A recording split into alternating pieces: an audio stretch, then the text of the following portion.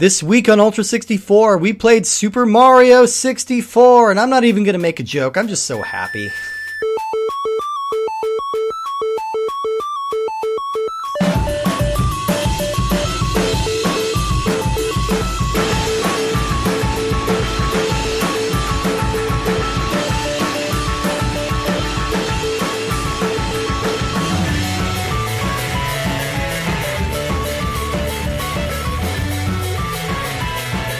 Welcome, everybody! Oh, if I had a noisemaker right now, this is where I would noise make.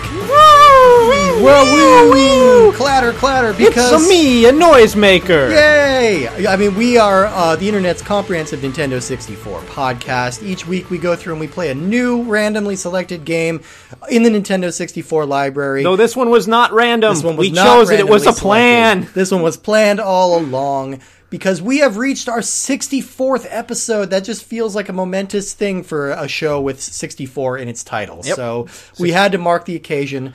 So we're playing Super Mario Bros. 64. My name is Steve Guntley. I am Woody Siskowski, wing cap connoisseur. Oh man, I'm giddy to be talking We about. are over the moon with our wing caps. One of my favorite games ever. We have flinged Mario over the rainbow with this delightful game that many people have very justifiably fond memories for. And we're here to shit all over your dreams and tell you why this game is a pile of garbage. Yes. I can't wait. First of all, did you know this game was made in the 90s? What? Yeah. One mark against it. Stupid Bill Clinton with his Pizzagate. Is he the one who did that? I don't remember. I don't know. Yeah, I don't even give a shit about idiots. Anyway, I mean, this is probably the biggest game on the system. This is the best-selling. This is the first. This is the most influential. This game's a big goddamn deal, and we're going to try and do justice to it as best we can. It's an important spiritual awakening. It's a milestone game for many people around our age who booted up Super Mario 64 and mouths were agog. I mean, just that really weird-ass decision of letting us manipulate Mario's face into nightmarish monstrosities. Yeah, the first thing we get to do with our brand-new Nintendo 64 console is to manipulate a man's face until it is mush. They kind of hide this as a gameplay mechanic. You know, Mario's face pops up and says, hello, in a very friendly voice, and it says press start, and I'm sure most people just press start and went right in, but if you press A, you get a little cursor Mario hand, which implies that it's Mario's own hand, because it has his glove. Oh, that's true. And so he's essentially manipulating his own face. Maybe it's Luigi doing it to him. Oh, that's why Luigi isn't in the game. Luigi's into some dark shit. Like, he's gotten very goth with his ghost mansions and everything, so I don't know. That's a fetish, right? Like, brother face pinching. Like, you get two brothers and they manipulate each other's faces in very strange ways. Let me just Google that real quick. Oh, God! Oh, don't look. Oh, Jesus. Yeah, don't look at that. Anyway. So we're we felt like this is our 64th episode. This is the 64iest game that we have. Mm-hmm. It induces a case of Nintendo 60 euphoria. Oh, yes. Anyway. I mean, this game means a lot to a lot of people, and that's why I reached out on Twitter and Facebook, and I wanted to get people's first memories or like fondest memories or first impressions of this game from when they were kids, and you guys sent in some amazing stories. You didn't have to be a kid. You didn't have to be a kid. Maybe you're 60 and you listen to this and it was from when you were 40 and maybe your kids were playing it. That's true. Some people are adults that were writing in. I'm just going to kick it off. I was a youngin'. We are still not adults. Still technically not. All right, so we'll go back and forth on these. I'll pass some of these off. So this first one is from John Scruffini. Hey Steve, first time, long time. My biggest Super Mario 64 memory was bringing the N64 home and having an all-nighter with my girlfriend, now wife, and my best friend at the time, and playing through the game, learning its secrets, flying off cliffs during the sliding areas, and maybe most importantly, popping in Pilot Wings 64 as a palate cleanser when we needed a break, only to find ourselves frustrated with that enough to make us go back to Mario, since they were the only two games we had to play. Yeah, that's a good. Yeah, I guess we'll talk about Pilot Wings again soon. We'll talk about Pilot Wings eventually. It's a sad. Pilot Wings 64 is registered in the sad annals of history of being the very bad pack-in game that you could have gotten instead of Mario 64. Wasn't it also the very bad pack-in game packed with Super NES when you can get Mario World instead? Oh, maybe so. I believe it was both. Oh, poor Pilot Wings. That's the tradition of Pilot Wings. Yeah. All right, this is from Allison Saigan. I remember renting a copy of Super Mario 64 from Blockbuster and immediately getting scared by Bowser's laugh behind the castle door. Fair. I don't know what it was, but as a kid, I found Super Mario 64 inherently scary and didn't really play a lot of it until the DS port later. I can relate to that. I can see that. It's a strange premise of Mario sort of enters into this abandoned castle, and the only sounds that you hear are these ominous Bowser laughs. Yeah, I mean, you kind of accept that this is going to be the plot of the game if you've played Mario games before, but if you're coming into this cold, it's like, oh, okay, here's a big empty field. Here's an empty castle. The game kind of plays it like a mystery. Like, you see Peach write you this letter at the start of the game, come visit the castle, and then Mario shows up, and it's just empty, and it's like, what happened to Peach? Yeah. So. They don't explain. Yeah, and it's you don't think about it, but like playing it from that context, that's a really interesting way to approach it. This was off of Twitter, @04mouse. I was afraid to actually buy this game for a while because I didn't think I could 100% it as a kid. When I actually played it through, I could do it all except the final Bowser throw on the star, before I always just cheesed them by throwing Bowser a foot away from the bombs. So, yeah, you could do that. You could launch Bowser, and if you just get him close enough, if you just inch him into the star, it'll blow up. Also, very strange mentality as a little kid, afraid to buy a game because he's worried he can't 100% it. I mean, that's really perfectionism cool. At work. Like, my bigger concern when I was a kid was losing interest. Yeah. Yeah. So, this is from Brian Skinner.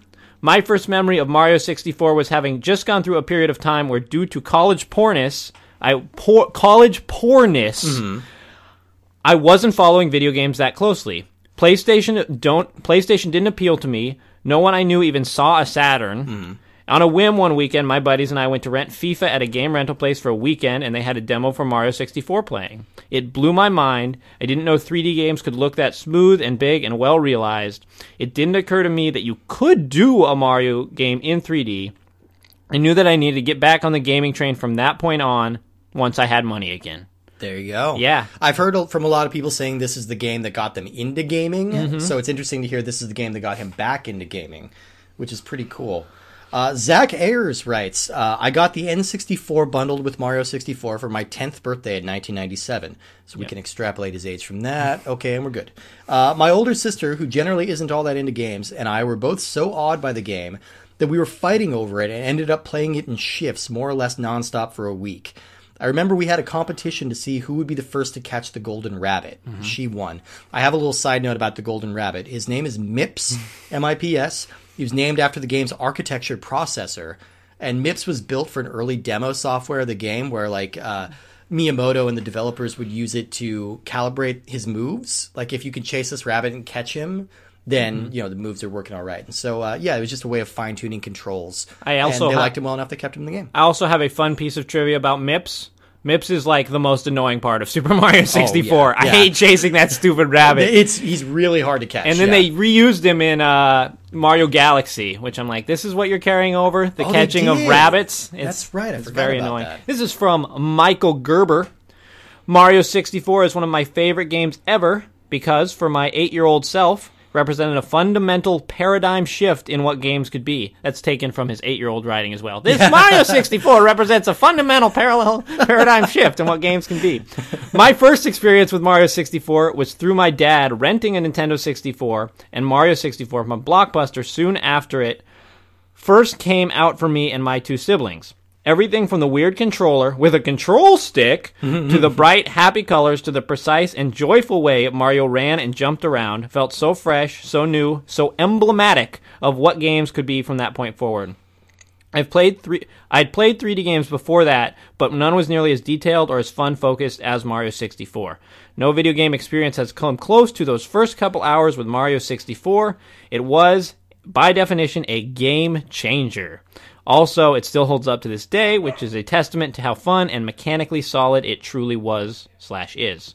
I agree. Okay. And I think I love the use of the word joyful in there, because that's the word that keeps popping in my head when I think on this game. It's like, the focus of this is entirely fun. It's like it's a groundbreaking, revolutionary game, but it doesn't feel like it's up its own ass trying to be that. It's just like, we're going to make the most fun game possible with this new technology. Yeah, it's so weird that Mario has endured so much as a character. I mean, it looks like we're gonna get into learning some Mario history, huh? Let's learn some Mario history. We played some Mario games, but they've all been these weird spin-offs. Mario throws a party, Mario plays tennis. Yeah. This is just straight up Mario. We're gonna talk straight Mario right now. Straight Mario. This is straight Mario talk with Stephen Woodio. Mario Talk Express. Yeah. Toot toot. Yeah, I mean, a lot of people probably know a lot of this stuff, but you know what? It never hurts to get it back out there. So Mario was created by Shigeru Miyamoto in 1981. The character made his debut in the mega smash hit arcade classic Donkey Kong, where he went by the name Jumpman. I don't know why that didn't catch on. It's very direct. Yeah. The legend goes that the character was named after Mario Segali, who was an Italian-American business owner who was renting warehouse space to Nintendo of America in New York. So then company president Minoru Arakawa got into a heated argument with Segali over some back rent, and as an offer of appeasement to tide him over until they could pay him, they offered to name a video game character after him. Segali was largely ambivalent about the honor. When people would ask him about it later, he would just joke that he was still waiting for the royalty checks. He retired to Seattle, where he became one of the largest donors to the state Democratic Party, and until his death just last in October at the age of 84. So that's a hell of a legacy to have. Yeah. So the first game to name the character Mario was Mario Brothers in 1983, which also introduced Mario's brother Luigi, and it introduced the concept of them being plumbers. And very confusingly, remember, this is not the Mario Brothers that we know and love from NES. No. This is that weird minigame pipe thing that you probably remember from Super Mario Brothers 3 and the multiplayer. I was trying to think of, like, how do you describe what kind of genre original Mario Brothers is? Like, it's kind of a puzzle platformer, I guess. It's an arena game. It's a multiplayer arena where it has the basic Mario mechanics of these enemies that you sort of knock out, but you're trying to take out your opponent by like kicking the enemies into them or hitting blocks to throw them off balance. It's kind of a cool game in its own way, but it's okay. It's one of those, like, I think if Super Mario Brothers didn't take off the way it did, we wouldn't be thinking about this game at all. I think that's true. But it's interesting, and it's a fun Smash Brothers level now, so yeah. So it was all worth it. I was trying to pinpoint, like, just what kind of genre it is. I think the closest I can think of is, like, it's like a Bubble Bobble. Yes. You know, in that kind of sense. You're right. I don't know. Whatever genre Bubble Bobble is. Whatever that is. It's the Bubble Bobble genre. So, I think it's one of those games everyone's played at this point, especially if you had Mario 3. I don't think anyone loves it, but you've probably played it. Mario had a stint as the villain of Donkey Kong Jr. in 1982, and then he kind of went dark until 1985's Super Mario Brothers, which would change the industry permanently and forever. I don't think it's hyperbolic to say that Super Mario Brothers is the reason we have a video game industry today. I don't think that's a stretch. Well, sure. I mean, it would have been a different game, which is, I'm not sure what, but it turned out to be, Super Mario Brothers, and it's fair. It's deserved. That's still a very fun game to play. It still controls very nicely. It's got a lot of fun platforming secrets, and it essentially invented what a platformer was and what in most games were platformers for consoles for many years. You think about the weirdly revolutionary thing about Super Mario Bros. Was the ability to change your direction in midair, like when you're jumping. Like, it's such an unnatural mechanic, but it feels perfect. That's true. When you go back and play like Pitfall for the Atari, it's so hard to time your jumps correctly because you just have a set distance you can jump, which is very accurate in terms of real physics, but is not nearly as fun. Anytime a game tries to make their physics more realistic when it comes to jumping over pits, it's just terrible. Yeah. And Mario had a real sense of inertia too. Like, he felt like you could feel him moving. Like, it's just a very intuitive He doesn't thing. Stop right away when you start running. He's got a little slide. He's got a little skid. Yeah, it was great. So, I mean, the video game industry had bottomed out after the Atari crashed really hard in 1983 thanks to E.T. and Pac-Man and a lot of underselling big releases. So the only way Nintendo was able to get this game sold and put it on the market, they had to market and package the Nintendo Entertainment System as a toy, which is why they packed it in with a light gun and with Rob the Robot, and then they sold it in toy store aisles because nobody wanted to touch anything called a video game. So odd, because video games are toys. Like, I don't know, it's just a very odd distinction that they're like, oh, we don't want to touch a video game, but we'll do this toy that plays games on the TV. It's weird how, important Rob the Robot is to, I mean, it's a peripheral that didn't work. I have never seen a working Rob the Robot. I don't know what he's supposed to do. I own a Rob the Robot, but just like the robot. Mine was broken too, but I just love having it. He doesn't connect to anything. Yeah. He's supposed to be picking up like tops and moving them around, but I've never seen one that works. So Super Mario Brothers came packed with the NES in a shared cartridge with the light gun classic Duck Hunt.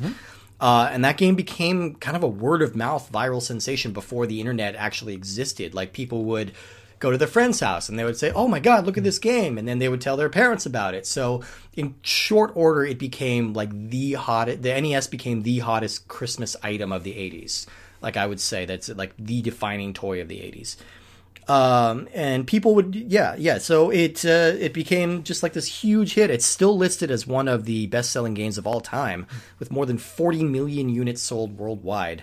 I think that makes it like number 7 or 8 now, but it was number 1 for a long time. It's very odd to just think of, how much history repeats itself. I mean, it's just 2 years ago, like, the Switch comes out, and it's like, oh, can't find a Switch for your holiday. Nintendo's just basically been running on supply shortages and word of mouth for a long time. So the game would of course spawn 2 NES sequels, which are complete classics in their own right. I mean, Mario 3 probably arguably better. Oh yeah, Mario 3 is a wonderful game. It's pretty perfect. And Mario 2 is bizarre. It's bizarre, it's really good fun. In the scope of NES games, but I don't know if it's not to the level of classic Mario 3 is. Yeah.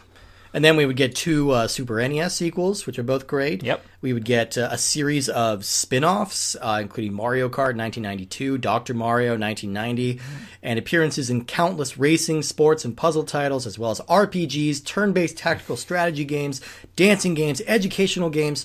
At this point, I think Mario's dabbled in every genre except first-person shooter. Like, would you say that's right? I was trying to think if there's a Mario first-person shooter. No. I imagine that there's a mini game in Mario Party game that's a first-person shooter. There might be. That would not surprise me. Because I know, like, Banjo-Kazooie actually beat them to that. Like, in Banjo-Tooie, there's a long, like, first-person shooter segments in there, which is weird, but it works. The character became so popular that he spun off a television series, a 1993 live-action movie, boo, Yay! an anime franchise, a comic book, and more toys and merchandise than you could ever hope to see in your lifetime. The series has become the best-selling video game franchise of all time, and it's the 5th best-selling media franchise, period. Okay. Pretty goddamn huge. Yeah. So developers have been playing with the idea of making 3D video games for a while. Yeah. We're 64 episodes into this show. Imagine now, before the days of the Nintendo 64, and, you're busy playing your 2D platformers on your Super Nintendo and breaking in Bonk on your TurboGrafx 16. Bonk Everybody had one. Yeah, exactly. So, I mean, they've been playing for a while. Like, you have isometric games. Like, I think the first one of those was Congo Bongo, like, in the early 80s. So, like, it's kind of the simulation of a 3D perspective just by tilting at an angle, but it's still not true 3D. And then in the early 90s, we started playing with, like, 2.5D games. The Saturn was really good with those, like Bug or Clockwork Knight or things like that. Tomba on the PlayStation, things like that. So it wasn't true 3D, but it was kind of an amalgam of both. But that's more of just sort of a graphical exercise in terms of like, look, there's things behind it and the screen kind of rotates in an interesting way. Yeah. But you're not actually moving in 3 dimensions, your character. No, you're just going a little further away sometimes. Yeah. Contrary to popular belief, Super Mario 64 is not the first true 3D platformer. That honor actually goes to Alpha Waves, which is a minimalist French platformer that came out for PCs in 1990. And it's literally just like manipulating a triangle around a bunch of other triangles, but you can jump and have platforms. And Super Mario 64 was also beaten to the market by Jumping Flash on the PlayStation, which hit in 1995. Some people will say that's the first true 3D platformer. Alpha Waves is kind of more of an experiment, but this was an actual game. And Crash Bandicoot actually beat Mario as well by like 3 weeks, but debuted the same month and just edged it out. So, I would say Super Mario 64, not the first, but regardless of who did it first, it was the most popular and the most influential. So this is hands down the best-selling game on the Nintendo 64. 11 million units sold. Bearing in mind that it was a pack-in game. It was a pack-in game, so I think it took a couple years before they stopped including it in Nintendo 64 consoles. It was packed with all early consoles and was a system seller for a long time. Yeah. Back, I don't know if that still exists, if there's an idea of like just one game that moves a system. I don't know. Maybe tough. Breath of the Wild. I feel, yeah, I'll buy that. I think that games are so accessible now, and it's like if you don't have access to one game, you're going to have access to another. Yeah. Like Super Mario 64, provided like this groundbreaking, totally unique experience. Absolutely. Whereas it's pretty hard to find a game that does that now that you can't find a pretty similar experience from something else. So it's hard to want to shell out, $400 for the game and system. Yeah. If that's the only thing that you want to play on it. Exactly. I usually, before I buy any new console, I usually wait till there's at least 5 games that I'm really dying to play, just so I know I'll at least get like my money's worth early on. Yeah. It's like, okay, now's the time to jump in. So it was one of the launch games, as we said, alongside Pilot Wings 64. They both launched on the same day. I think within another week, Wave Race 64 was the next one, right. or Mortal Kombat Trilogy. One of those was within the first 5. And it also became the second highest selling virtual console game when it was released on the Virtual Console in 2007, just behind the original Super Mario Brothers. So another important milestone of this game, this was the first game to feature Charles Martinet as Mario. So the veteran voice actor, just this last year, he celebrated his 100th time voicing the character. I'm gonna give you a pedantic weenie correction here, Steve. I believe the first game to feature Charles Martinet as Mario is actually a PC or Mac game called Mario's Game Gallery. Really? And I know this because I own this game. Okay. And I played it growing up. You like play backgammon and stuff with Mario, and that's the premise, or go fish, and he'll talk to you. You like, Mario, do you have any bob-ombs? And he's like, no, Mario does not have any bob-ombs. Go fish. And then you have to draw. And I feel like this game came out before Mario 64. Okay, well, this is the first game that people have played that Charles Martinet. All right, yes, you got me. So I mean, I think Martinet really helped define the character in a lot of ways. Like it's a silly voice, like it's very high and it's kind of stereotypical like Italian patois, but it's also very friendly and very inviting, very enthusiastic. It matches the color. It matches the color of the game, and I mean, previously when we'd seen him, he's been played by like gruff older men. So on the TV show, he was played by a pro wrestler named Captain Lou Albano. And in the movie, of course, he was played by Bob Hoskins, the gruff British actor who was very drunk during the entire filming of that movie because he had to be. And then we have Princess Peach gets a voice here, too. She's voiced by then Nintendo Power editor Leslie Swan, who also translated all the Japanese text for this game. Now, I have never enjoyed the Princess Peach voice. I mean, it's so brief, though. You only get it for a second. It's like, yeah, but I don't mean even specifically in this game. I just mean it set a precedent for what her voice is. I wish she had a different voice design. I think it reached its nadir in Super Princess Peach on the DS. Which was a special power to cry. Your special power is that you're a woman and you have emotions. Yeah. It's like, all right, come on. So, all right, let's break down some of the numbers here. In this game, in Super Mario 64, there are 15 worlds to explore. Ooh. Each world has 6 stars you can earn through missions, and then 1 more for collecting 100 coins. There are 15 more secret stars hidden throughout the castle for a total of 120 stars. There are 3 keys that you use to unlock boss fights with Bowser. The big new mechanic here is Mario's hats. So by finding 3 large buttons, that's kind of a misleading terminology. The big new mechanic is that this game is an entirely third dimension. That's fair, but I mean, if we're talking about like things that they add specifically I like that formula. Idea as like an advertisement, like check out Super Mario 64 featuring hats. Why does he look like that, Mommy? Don't worry about it. Look at his hat. Yeah, exactly. So you can find 3 large buttons hidden throughout the castle, and by hitting those, you're going to activate these little colored blocks, which give you hats. So the red hat is wings, and you see that on the cover art for the game. That's kind of the most used one in the game, too, as well. It lets you fly. You can either do a triple jump to take off, and you can glide kind of a little bit, or you can fire yourself from a cannon and get some serious air. And it only goes for about the same length as like a superstar would. But it's an amazing. I'm sure we all have that defining moment of when we saw this game playing for the first time, and we're like, wow. And I definitely remember, I think it's on the Thwomp level, where you're sort of gliding around with this owl, and you have to drop yourself into this little platform. And that's the memory I have of, oh my gosh, look how much of this area I can explore and see. And the cap definitely, I think, does that too. You jump up in the air, and you're like, wow, I can fly over this whole level. Weirdly, it's not... sometimes you'll look back on games like this and they're like, oh, wow, look, it's actually all pretty small. Like, how quaint it was to feel so big. This still feels big. It still feels, impressive, running through these worlds. It feels just the right size, honestly, for having the variety of levels and to be able to find the stars as quickly as you can once you know where they are. Yeah. Because when you go play something like, we'll get to it eventually at Banjo-Tooie, it's so easy to get lost and be like, I got this power, I need to go talk to this character, but where was this character that I met so long ago? In this, there's new secrets and areas to explore, but you're not going to get overwhelmed. No, not at all. Not at all. All right, so the red hat lets you fly. What else? There's the green hat which turns you metal. Yeah, which it helps you sink, and you're also invulnerable to fire and stuff. Yeah. And then the blue hat, which I think you maybe only use once in that cave level. It turns you invisible, and you can walk through certain mesh walls. Yes. That one's not terribly useful, but it's also.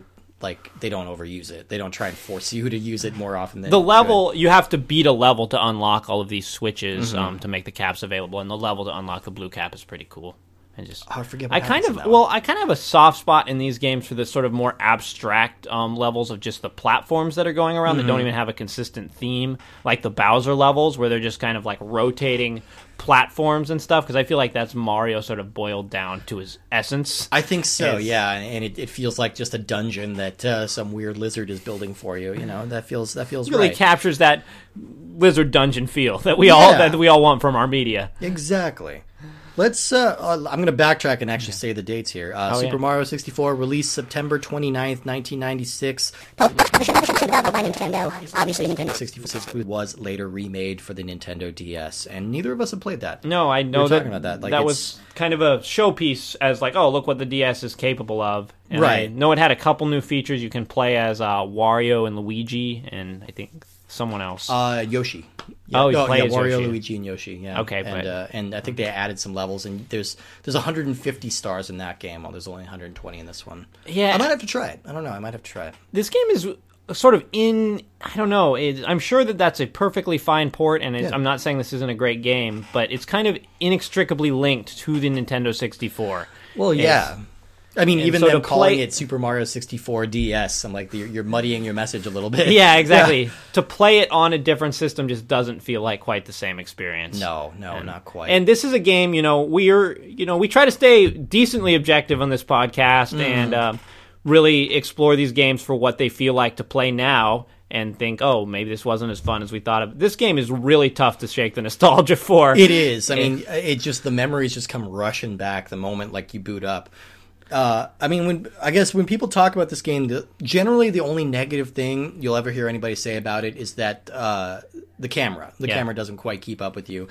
And I would like to dismiss that. I would like to say that is nonsense, because we have played some games with some really troublesome cameras. Yeah. This is not one of them. This is one of the best cameras of a 3D platformer of this era, easily. I would say it's the best camera on the system if it weren't for Ocarina of Time. Yeah, which I think has that Z-lock mechanic that really makes your life easier. I think maybe people have a hard time with the camera because Mario moves so fast and controls so well. I mean, I'm not saying the camera it's not flawless by any means, no. But most of the time you're not going to get stuck. You can sort of move Mario around, and there's enough ways to adjust the camera that you'll be able to find it. But yeah, it's so many other games for this system just have a camera that does not work for you. And this game, at worst, the camera is kind of an annoyance. Yeah. I mean, I think the thing you're going to feel the moment you boot up this game is it's remarkable how immediately it feels like Mario. It feels like every Mario game you've ever played, and just it makes sense immediately. And again, you have to put yourself back to 1996 when you haven't really seen a lot of games that look like this. And you play it, I remember playing it at a Best Buy or something, at a demo kiosk, and I'm just like, oh my god. And it just makes sense immediately. My first memory of playing this game was going over to a kid's house who I was And the reason that this is significant is I don't think I had ever been to this Kez house before. We weren't that good of friends in elementary school, but he said, "Oh, I got the Nintendo 64," and I was like, "Hey, we should hang out more." And I went over to his house and we played the first few levels. And I don't think I ever went there again, but it was enough to be like, "Mom, you got to get me a Nintendo 64." It's basically the same reason you hang out here. Yeah, exactly. I mean, it's like, hey, I hear you have some Nintendo 64 games. Can I play? Yeah. I mean, I think I found an article on Eurogamer that I think did a really good job describing how the design of this game like makes it feel instantly welcoming and instantly intuitive. So one of the things they pointed out is that when this game opens, a lot of games when they open up, they drop you into a level and you have a mission or you have like a training segment that you have to go through. And this one I just want to go on record. Training sections in games suck. Oh yeah, they suck. I wish that they would go every time you play a first person shooter now, they're like, use the right stick to look up. Okay, now look at these. Yeah. Now look down, and you're like, I've played these games before. I know how it works. Just because you're integrating this in the story does not make it less boring. Yeah. And so like take a page from Mario 64, just start in a nice open area and let me explore a little bit. Yeah. And then when I'm ready, I will go start shooting at things. I mean, I kind of feel like they're a necessary evil, but like sometimes, again, we've talked about Red Dead Redemption 2 on this game a lot, like on this podcast a lot. Like, I felt like I was still learning the ropes like 20, 30 hours into it. That game still has giving me tutorials. So many mechanics that you use once. So many. That game is so bizarre. It's like, really strange. Make sure you tie your killed prey to your horse, and then hold triangle to. That game is just like press button to do things that. I don't know. I guess all games are kind of press button to do things, but press button to very, very slowly skin this buffalo for 5 minutes, yeah, and then carry the buffalo hide, and then tie it to your horse, and don't kill anything else on your way because you can't fit more than one buffalo hide. I sincerely hope that Red Dead Redemption 2 is the final evolution of a direction that games are contemplating going, and people are saying, you know what? Let's not go this direction. Yeah. Let's not fully commit to having realism in every aspect. Let's go the Mario direction and focus on being colorful and playable and fun and fast. Yeah. Because that's what I want. I want fun from my game. I don't want the high levels of realism of my, how big my horse's genitals are. I bounced from, I finished Red Dead Redemption 2 and then bounced immediately over to Yakuza 0, which is like a similar game in that it has an open world that you explore and there's like a gritty undertone to it, but they also do not give a shit about realism. Yeah. Like you can pause in the middle of running a hit mission for the Yakuza boss to go to a karaoke bar and have these really extravagant music video mini games. It's great. It's a good tonic for that. Yeah, and Mario 64, it's just so intuitive. The Mario games I think always work really well because they're simple at their core. Mm-hmm. Mario is not a complicated character. Not at all. He's just a dude who can run around and jump. And he's admittedly very good at those things. But the fact that he's a plumber has never really been an issue since that first game. So much so that Nintendo's have dropped that from his canon. He's not actually a plumber anymore. Also, he has nipples now. I think we all just have to learn to deal with that. But that's the thing this game does. It's it drops you off. The first place you are is in the courtyard of the castle. You're not even inside the castle. You're in this big, sunny, pleasant, green, open space. There are little signs for prompts if Princess you want to learn. Peach has sent you an invitation. There's voiceover at the start of this game. Princess Peach sends you the invitation to come visit because she has a cake for you. Yeah. And then Mario shows up in a pipe, implying that Mario has control over the world's pipes. Yeah, he can just use them to appear and transport wherever he wants. He's the Pipe King. Yeah. And we get that nice little cinematic tour of the grounds, so we see everything where it is. And then it just lets you play. It lets you run around. It's like, okay, what happens if I move in this direction and press A? And Mario is always running, and I love that about him. He's not. You don't have to press an extra button to make him run. That is his speed all the time. Yeah. It's easy to get around, and there's just such a huge variety of moves that some of them you'll never use, and then some of them you'll just be using constantly or manipulating them to find secrets and stuff like that. Yeah, I mean, think about the last sort of main canon Mario game starring Mario was Super Mario World at this point. Mm-hmm. And you can just Mario's basic moves in that are jump, basic jump, and a spin jump, and like duck. And then if you go to a hill, you could slide down the hill. Yeah, and if you get a cape, you can fly. Right, but that's based on a power up. Right. But yeah, basic moves. I mean, in 64. You get a jump, you get a double jump, you get a triple jump. You got to do that cool thing where you like skid to a stop and then do a backflip. It's like one of the highest crouching jumps. And jumping. You can jump off the walls and bounce back and forth. Mm-hmm. The most beloved of all jumps, the long jump, yeah, where you crouch and then jump and fly forward, and that's the most fun way to get around. And it feels, again, it just feels so instantly intuitive. You can. I saw him, like, I saw Woody doing like a little baby crawl with Mario that I've never seen before. I'm like, oh my god, look at a little baby crawl. You can do like a ground pound by jumping in the air. I mean, you can punch and kick, and you can do like a flying lunge to punch something. Which is actually the most common attack you do in this game. Oh yeah, yeah. It's sort of hard to actually jump on enemies in this game. It's hard to time like an exact punch if something's coming at you. Like the good example is the bully enemies in the lava world. You know, they'll bump into you, and you're supposed to hit them and knock them into lava before they do it to you. But the timing's a little hard to get right with just your fists. So you can do a little jump kick, or you can let them go past you and do a ground pound and knock them in. There's a lot of different ways to approach it. And you have such a wide variety of skill sets just at your fingertips right from the get-go. You don't need to level up. You don't need to search out anything. You can instantly do all this stuff. You have everything you need. So yeah, you get inside the castle. You get the ominous voiceover that Allison referred to. And you have only one room that's accessible to you right now. Well, there's a couple rooms that are accessible, but you just kind of go in there and you say, hey, what am I supposed to do in here? Mm-hmm. And then you go into one in the corner, and there's this picture of these bob-ombs on the wall, and you say, okay, and then you jump at it, and then you jump in. Now, I don't remember how I sort of knew these things at the time, or how I just... That's the hard thing about going back to games like this, is we're so much better versed in like what goes on in this game and general video game skills and vocabulary that we don't know. At the time, I must not have known that you're supposed to jump into the painting.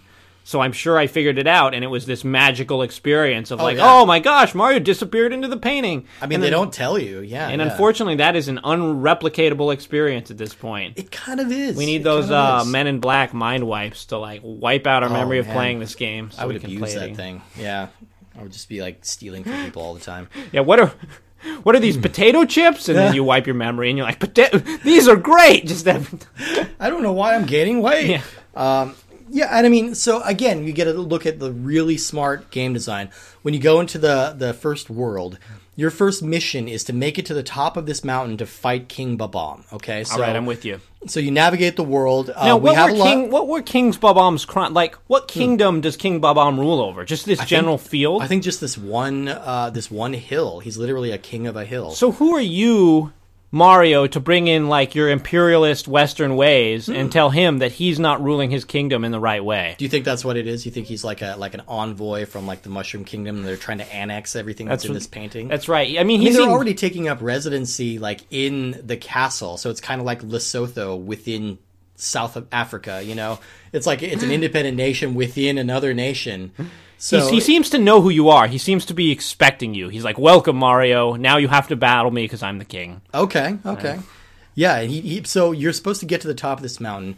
At this point, this is where I really think the camera shines, because you're going through the camera stays behind you, and it guides you very gently. Like the mountain sort of curves around. It starts to curve, indicating where you go. And then when you get to a very open space, there's some signs with arrows pointing to where you need to go, so that the camera doesn't do all the work there.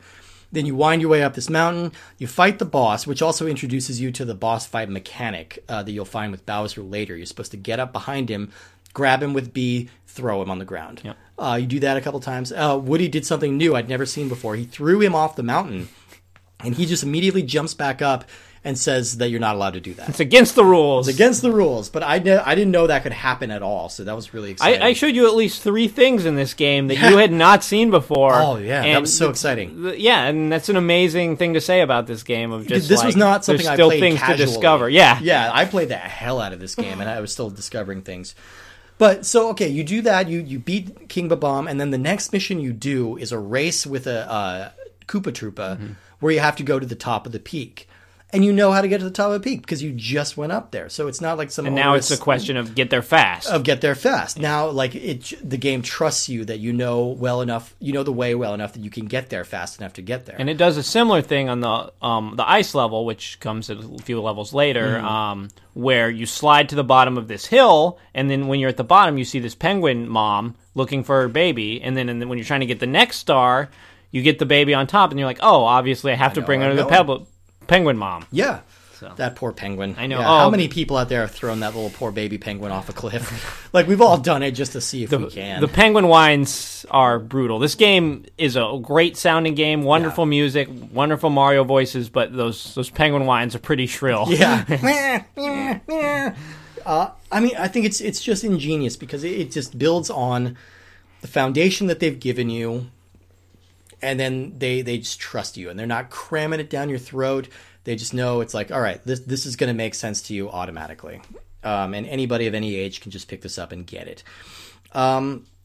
Yeah, I mean, how long did we play? We played to get about 11 stars. We beat first level of Bowser. Yeah, we wanted to get that far at least, and we wanted to unlock the wing cap, which we did. So we probably played about an hour, maybe a little over. Yeah, and we still got a lot out of that hour. Like, we sampled... How many levels? 6 or 7 levels? Yep. Yeah. We sampled 6 or 7 levels.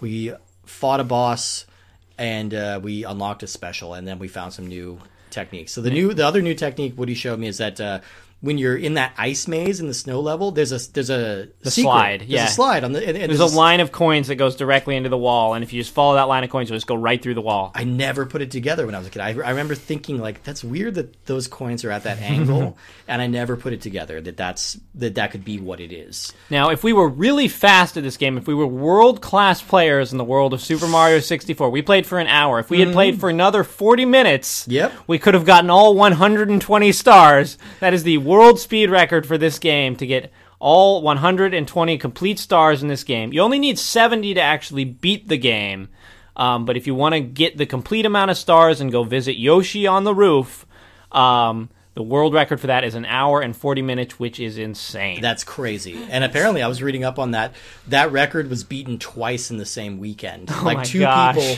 hit that score in the same weekend, but one person was 8 seconds faster. So that's crazy to me. But yeah, and I mean, I feel like we're pretty capable players of this game, and I can't fathom that. So you mentioned Yoshi on the roof. Yes. I think that's a good way to segue into. There were a lot of urban legends that kind of sprung up around this game. This game, I think, came out at a time where video game urban legends were at an all-time high. Because it was like this and Pokemon Red and Blue. With Mew and the Infinite Master Ball I remember, that was true. There were weird glitches in that. You could break your game, but I definitely remember there was a weird thing of, like, this mysterious truck that people thought you could push, which would unlock something. There was... I don't know, maybe this was just the weird community I was hanging out in, but there was definitely lots of talks of various nude modding for games. Tomb Raider, the Tomb Raider nude mode was I believe somebody was hyping up that Super Mario RPG had a nude mod. What? Which, again, I was hanging out with odd people. Who would want to see any of that? What, you want to look at Gino the Marionette Man naked? You want to look at Malo the Cloud Prince naked? I kind of do now, Steve, actually. Want to see his cloud genitals? Yeah, now I'm going to have to go look up Super Mario RPG DeviantArt, Gino/Malo/fic. I want to look at that. Yeah. Anyway, so this game, peak video game urban legends, a lot of them sprung up around this. I'm willing to bet there's people out there listening that have tried some of these and been very frustrated. I think it was like a confluence of, like, not everyone had access to the internet, but a lot of people did, so they would, like, be enough to sort of disseminate these rumors, but not enough to, like, disprove them. This was pure, like, schoolyard telephone. You know, it's like somebody would see something in a Nintendo Power, and then it would get morphed and changed until, like, it's unrecognizable. So let's start with this first one. Is Yoshi in the game? Yes. Spoiler alert. Yoshi is in the game. You meet him on top of the castle after getting all 120 stars. The second question with that, is it possible to see Yoshi without getting all the stars? Yes, that is possible. It takes very skillful jumping and wall kicking. Kind of have to glitch yourself off. You have to glitch your way up. The side, the fields. And you can't It's worth noting, Yoshi himself is pretty lame in this game. You do get to meet him, but he just gives you a bunch of extra lives, and I think a slightly higher triple jump. Yeah. But you've already gotten 120 stars. Your extra lives are not that exciting. It's a shame you cannot ride around on him. One of the other myths you would hear is that you could ride him, which is not true. Rumors to the contrary persisted. One common myth is if you approached Yoshi with 100 lives, you'd be able to ride him around the courtyard for a while. But that's definitely not true. Can't happen. Don't waste your time trying. All right, here's the big one. Is Luigi in this game? Okay, here's the origin of this myth. So in the courtyard behind the castle, you know the one, it's full of boos, like eventually like they start floating around, and there's a boo level hidden inside one of them. There's a star. But you said that it was full of booze. It's full of booze. Yeah, like Mario's taking a strange turn. It's full of booze, boobs, and booze. Yeah. So all of those things.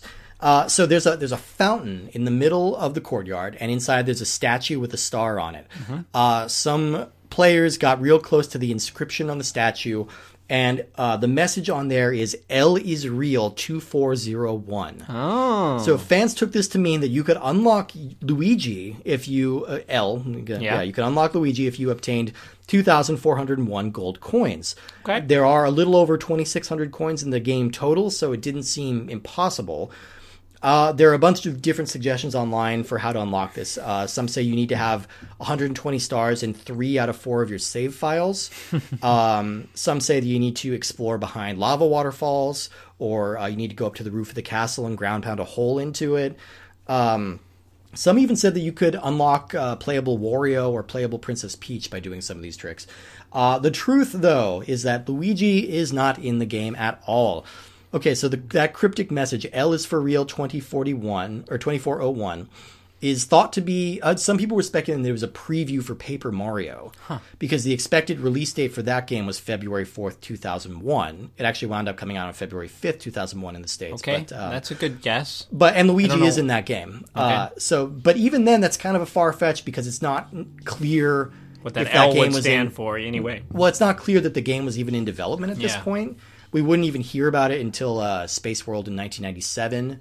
Maybe they were committed to do it. They're like, we need another Mario game. We don't know what it is yet, but Luigi will be in it, and so we'll put this date there. I mean, even then, it's hard to say. Like, even if the game is in development at that point, you're not going to know your release date 5 years ahead of time, especially not your U.S. release date. You can just you get to make the release date. I mean, I don't know. That seems like that's something you want to keep like a little fluid until your game is done. Yeah, I suppose. So that's. It's possible, but that one's not very likely. So the most likely explanation is it was just an inside joke by the developers. It's lost all meaning. And that's kind of what they say. You'd think somebody would have stepped forward at this time and whoever put that in. No one ever said. But no, there is no Luigi in the game, and I'm sorry to all those people out there who wasted hours of their life trying to find it. There are still some YouTube videos that are claiming that you can do it, and you just can't do it. Here's another one. I don't know if you've even heard this one before. Can Mario find a secret ninja suit? I feel like I've heard this. So no one is totally sure where this one got started. But it found some legs after Nintendo Power editor Dan Osen snarkily responded to a question about its existence by saying, a ninja never reveals his secrets. So for some fans, that equated as a confirmation, who started pestering him even further, until he finally just clarified it was just a joke.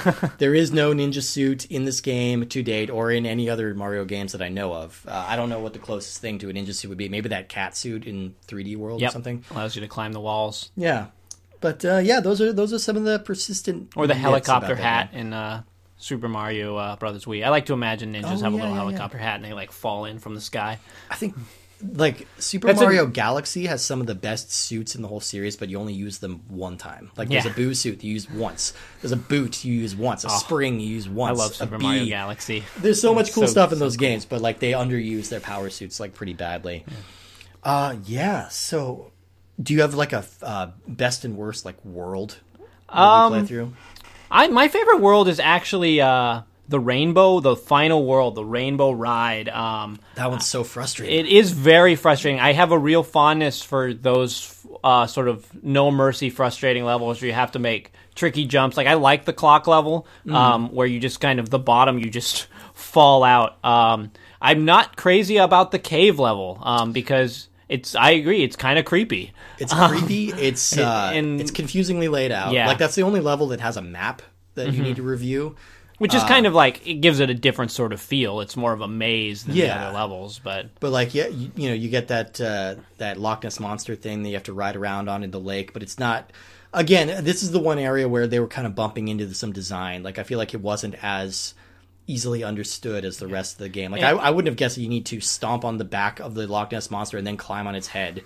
Like, and the music of the cave level, it feels a lot more downbeat than the rest of the game. It feels like there's lots of like poison pits and stuff like that. Yeah, it does. It feels like a bit of a downer. I would say favorite for me. Oh God, probably a Big Small Island or a Tiny Huge Island or whatever it's called, where you can you go in one painting and you're really small and the others you're really big. I like the design. That is really cool. That was always one of my favorite worlds in Super Mario 3. I remember my mind being blown by the huge Goombas in Mario 3. The clock tower was probably not my favorite. It's probably my least favorite. I mean, the clock tower is really tricky. It's very, very tricky. For people who aren't familiar with this little trick, you're supposed to. The game, the level is going to be different depending on what time is on the clock. You're in a clock, and the mechanics and gears in the clock move at different speeds. Right. So if you stop it like evenly on an hour, everything's going to be frozen. Mm-hmm. But if you stop it at certain times, things are going to be going twice as fast. But not all star. If you freeze it, then not all stars are accessible. Exactly. Because you need some platforms to move up and down. And then just the fact that all the floor is all mesh, so it's kind of hard to see your silhouette when you're jumping. So I die a lot in that world. Yeah. And also I'm very impatient. So I tend to leap around that one. But again, it's not a bad level. Like, it's a really well designed, really clever level. It's just personally, if we're ranking them, I would say a little less than that. Let's see. So continuing on from here, in 1998, Japanese audiences got an updated release of the game for the 64DD, which is a failed peripheral that we've talked about here before. I think that was on our Canceled Games episode. Yeah, we covered that a little bit. Go back and find that Ultra 64 podcast. That's what you're listening to. We're on. Hype up the podcast that you're already listening to. Already almost an hour into. Yeah. So all that one added was improved graphics, and they would let you add the Rumble Pack to that. And if the 64DD had taken off, we probably would have gotten that here as well. We talked a little bit about the Nintendo DS port. It added 3 playable characters, Yoshi, Luigi, and Wario, added several touchscreen mini-games, kind of altered the level designs, and added more stars. I'll probably pick that up. Now that's like on my mind and on my radar, I'll probably pick that one up. The early DS... It was like a launch DS game, right? The early DS time is a weird time. There were a lot of games where they're just like, we're just going to put in touchscreen mini-games, like, this is our game. There was one that was... What was that game? It was like a weird dating kind of game. Feel the Magic? Feel the Magic, yeah. I was just going to bring that up, yeah. And it was just sort of romantic mini-games. You have to blow into the microphone to blow into your lover's ear. Yeah. Or, like, you have to, like, give them back rubs. It feels so creepy. They're like, well, I'm not playing this on the bus. Yeah. I mean, some of they kind of like moved past that with later DS games, and sometimes it's really fun. Like, did you ever play Hotel Dusk? No. It was really cool. You hold the DS like a novel, and it has some really clever functionality. Like, sometimes you need to get something from one screen to the other, so you close the DS, and when you open it back up, it's on the other side. That's crazy. It's really cool. That's a great game. The most fun DS game I played that is sort of gimmicky like that was Ghost Trick. I love Ghost Trick. Oh my god! And every Phoenix Wright game, I love all of those. Yeah. The DS was pretty fun. We'll do a DS podcast one of these days. There is somebody in town, apparently. This is a total aside, but this is relevant for the 8 people in Bellingham who listen to our podcast. I know. But I was talking to somebody at the local game store. He was saying there's a lady in town here who owns every Nintendo DS game. Okay, which would be a hell of a task. There's like 2,000 of those. Yeah, there's so many baby raising simulators. So many creepy ass baby games, cooking games, baby games. They got them all. Yeah, absolutely. So as for a direct sequel to this game, it was reportedly in the works, and it was slated for a 1999 release. It was just going to be called Super Mario 64 2. And the game would keep many of the same mechanics, but it was going to introduce a co-op multiplayer and finally put Luigi in the game. Would have been wonderful. So, like, any footage you've seen of Luigi in this game is probably from early design sketches when they were thinking about including him in the first game, and that never really got off the ground, but they designed him. So that's probably where that myth comes from, too. So the production on that game was canceled after the massive commercial failure of the 64 DD, and developers kind of refocused their ideas into what would eventually become Super Mario Sunshine. Mm-hmm. There was also a really weird rumored project called Super Mario 128. Do you remember this? It rings a bell. Yeah, it was thought, like, when it was first announced, it was announced in 2000, and they thought it was going to be like a late release N64 game. But then we never really saw much of it. All we saw was some really cryptic footage, like low-res footage from Space World 2000, where there's like a round planetoid level with hundreds of Mario figures walking. Right, that's what I remember. I thought that the 128 referred to how many Marios were in the game. Right, and I think that Charles Martinet in Too Many Marios. It's a me, Mario. No, I'm Mario. I'm Mario. Guys, we're being very offensive to Italian Americans. Oh, great, it's Pedantica Mario. Go away, Pedantica Mario. I don't know. What do you think about that? Do you think he's offensive? I feel like we've gotten away for a long time. I feel like the stereotyping of white races is sort of been more acceptable for a long time, and we've sort of moved. We're kind of now realizing that, hey, maybe that's not great, but it's been so ingrained in our culture for so long. It's a weird like thing. We've gotten away with Italians and Irish people. Yeah, Canadians. Yeah. I don't know. It's an interesting thing to think about. I don't know. But it's hard. It's hard to get offended by content in Mario games. It is. It really is. It always feels so clean. And it's innocent. also hard to be like a white person being offended about anything because it's like they're And I'm not Italian either, so I can't really comment on that. Like I have no. That cool leather jacket says otherwise, even though it's denim. Yes. I realize that. This is not a fashion podcast. So Miyamoto was insisting that Mario 128 was still happening all the way up to 2007. But then the president of Nintendo of America admitted that it was only ever a tech demo and that the game had basically been chopped up into parts and put into other games. So like the planetoid stuff was put into Super Mario Galaxy. Like there are features that wound up in Twilight Princess and Pikmin. And then there's a game on the Wii U called The Wonderful 101 where you play as a team of 100 superheroes. That can 101 superheroes. 101 superheroes. Right? Okay, phew. I was about to be very mad. Yeah.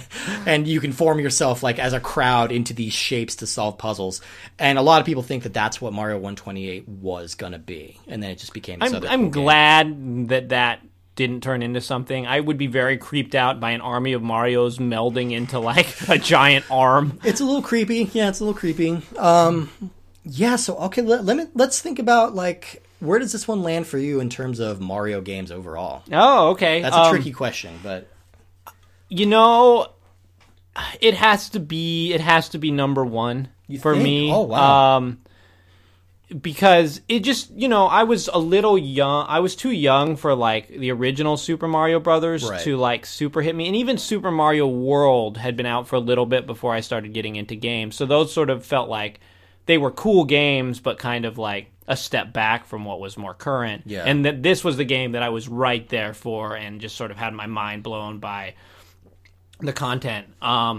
So, yeah, I don't think that... I appreciate the sort of impact of those other games, but this is the one that really mattered to me. And then number 2 is Super Mario Galaxy. I really love wildly underrated game. I love Super Mario Galaxy 1 and 2. I think those are the most fun Mario games. I think that the Mario games are sort of divided into two major... The 3D Mario games are divided into two major categories. There's the ones where you sort of are more exploring based, which is like Odyssey or Sunshine, which is sort of like puzzles of where the stars are. And then there's ones, the Galaxy is just like, they tell you exactly where the star is, and it's just an exercise in like really precise, fast, well-designed platforming. And that's what I like in my Mario. I like lots of wall jumping and, precarious jumps and bizarre moving platforms. Yeah. And I think Super Mario 64 has got a good balance of both of those. I agree with that. I agree. I remember thinking, like, when I played Galaxy for the first time, that this is kind of the perfect culmination of everything Mario has been so far. Yeah. Like, they kind of combine all these different disparate elements. But I think I have to be with you. I think Mario 64 might be my number one in terms of games that I played the most. Like, I think I've played this slightly more than Mario 3, which would be my second most played. I mean, it's so packed with ingenuity and the secrets, and it's so instantly fun to just pick up, and it's such a joy. It brings back such fond memories. Like, I want to keep playing. I don't know why this game is so magical. It just is. Yeah, that's the perfect word probably for it. That's probably not true to everyone who didn't grow up with it, but the music, the welcoming. I remember I was so excited about trying to get an N64 that I wrote like a letter to my parents about the reason why they should get me an N64. And one of my arguments was the section at the beginning where you adjust Mario's face would help inspire me to be creative. I believe it was that and the NBA Jam Create a Player feature, NBA Hang Time. So, well, I mean, I got the N64 eventually, so and now you're a famous plastic surgeon. Yeah, so, that's right. Yeah. If you ever see someone on the street who don't look right, that's a Woody Siskowski original. Exactly, whose mustache is jammed up into their nose. Their jaw has gone inside their head. Yeah, you can really make something horrible with that in the beginning. And I mean, just little things like that. Just the fact that they threw that in. There's lots of stuff to do in every level that has nothing to do with completing your objective. Mm-hmm. Like, you can just run around, you could pound some stakes in the ground, you can climb trees and flip over them. There's just so much stuff to do just in the name of play and in the name of fun. And I think that's why it really clicks. And it felt like this really positive harbinger for the future. Like, this is what gaming is going to be. You are right to keep liking this. You're right to keep playing. Like, it felt... And essentially, that's true. It's what... I would say this is the game that basically marked what gaming is now. I mean, there's a very substantial difference between playing a 2D platform on the Super Nintendo and playing, something that just came out a few weeks ago on your PS4. But there's not that huge of a difference between playing Super Mario 64 and Super Mario Odyssey. No. One might be slightly more polished, but it's the same general feeling and it's the same thrills and excitement. So this game essentially, just as Super Mario Brothers for the NES set the precedent of what games would be for the next 10 years or 15 years, 10. This game, Super Mario 64, set the precedent of what games were going to be for the next 25 years at least. I mean, it's still happening. Yeah. Like, I think I found a quote from Dan Houser, the creator of the Grand Theft Auto series, and he said, anybody who's developing a 3D game in this day and age and isn't paying debt to Mario 64 is lying to themselves. It set the boundary for everything going forward. Like, this is the way that 3D cameras are going to work from now on. This is the way that the game can look and feel and play, if you really wanted to. In some ways, it's so odd, and it definitely defined this system, because it defined this whole genre, aside from just being a 3D game, defined this whole genre of, going into these disparate levels and collecting these sort of shiny golden pieces of garbage, be they stars or jigsaw pieces or cow udders or bananas. Yeah. And it's in some ways it was kind of a rough on all the games that came after this, because this was the launch game. Like, it knocked it out of the park and it was the first at bat. Yeah, it was, maybe if something of the quality of Earthworm Jim 3D had come out as the launch game, people were like, yeah, this game's okay. And then, but Super Mario 64 is the first one that comes out, and now, Earthworm Jim 3D seems like garbage compared to that. Yeah, absolutely. Well, as much as I hate to stop talking about this, I think we need to move on to our rankings here. Okay. We kind of I don't think it's going to be a surprise to anyone that each week we are ranking all of our games, and as we play them, this will be our 103rd game on our 64th episode. And I'm just going to pull that Band-Aid. It is my number one. Okay. Well, it's my number one, too. There we go. 1, 2, 3. Where is it for us? Number one. All right. Yeah. At the same time. Obviously, it's going to be number one. Like, I've heard debate that my previous number one, Banjo-Kazooie, was like a competitor no. And I think the more we played that and the more we played other Rare games, I'm just like, this one has simplicity on its side. It's direct, it's straightforward, and anybody can play it, and it doesn't slow down, it doesn't chug, there's no fog. Yeah, Mario 64, you don't have to hold the Z button and press left C to run up the hill with your bird thin legs. Yeah. Banjo-Kazooie is flashier, it looks great, but it just, nothing can really match this level of intuitive play. Yeah. And if I say intuitive one more time, I'm going to have to cut my own tongue off. And then my game that's under this is Tony Hawk 2, which is, again, a super influential and delightful game that I would love to play, but you're just not going to match that sort of ground-shaking impact that this game has. There's so few I mean, just as in films and as in anything, there's so few things that come out that sort of change the whole landscape, and they deserve. In Banjo-Kazooie is not one of those, and so, there are even some games that have changed the landscape. There's some games or movies or things like that are like hugely influential and change the landscape, but you don't remember them as fondly. That's true. Or you go back and you see them, and you're like, "Well, I've seen all this stuff before, and it's sort of been done better." Right. You think of like this is a terrible example, but like The Jazz Singer. The first movie to have sound in it, huge influential thing, changed the landscape of film. Go back and look at that thing. It's a racist, boring pile of shit. You can't watch that movie at all. And it's only sound like half the time anyway, so they can suck it. We just played Super Mario 64. We had a delightful time. I can't wait. I'm going to go back and play it some more. Got to race that with more penguins, man. It's so much fun. It's such a delight. Oh, my God. Well, I'm so excited that we got to talk about this. We've been simmering on this episode for so long. Like, I don't think anything else could have better marked our 64th episode, and I hope you all enjoyed listening to it too. I hope you enjoyed listening to it so much, you go on Apple Podcasts and give us a rating and a review, and then tell some people about us. Give us 64 stars. Give us 64 stars. Find a way to hack that algorithm. I understand apples are very easy to hack. Anybody can do it. You just put in a knife, pull out that core. That's all it takes. Just get it, yeah. My brother-in-law, his party trick is he can rip an apple in half with his bare hands. Which is very impressive. I was able to do it one time, and I've never done it since. But the key is to use trick apples. It's used. You make them out of cardboard. Yeah, or he comes in, he pre-stabs his apples. Yeah, exactly. I bet that's what happens. Yeah. Well, we have an exciting episode coming up next, right? Oh man, we do. The hits keep on coming. It's the second most beloved game in the N64. No, that's not true. What we're going to be playing is a brand new game for the Nintendo 64. We are going to be playing 40 Winks. For people who have been following that, it was a game for the N64 that was canceled. It was completed but canceled back in the day. And this last year, there was a very successful Kickstarter to get it remade and released on the N64. And we finally got our copies about 2 weeks ago, 3 weeks ago. So, and we're getting ready to give that a shot. We've recorded a little bit of video that you'll be able to see on our YouTube channel once we set that up. Yeah, you can get all the hype of what Steve's fancy gaming setup looks like. It's pretty fancy. There's a little yellow man on it. You also get to see my dogs disappear from the video. It's gonna be fun. That's what that creepy transition is. We're sitting next to the dogs, and then there's a fade, and the dogs are gone. We did not murder the dogs. No. Not ghost dogs. They just started misbehaving. They are not Forrest Whitaker in the Jim Jarmusch classic Ghost Dog Way of the Samurai. Yes.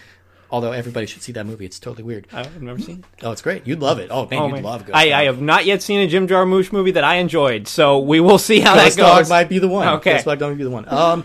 Anyway, tune in next week for Ghost Dog. We're going to be playing that game. 40 Winks. We're playing 40 Winks. We're playing 40 Winks. Yes, we're playing 40 Winks, everybody. Tune in for that next week. It has been a delight talking about this game with you. Here we go. Race some penguins down the hill. Woo-hoo!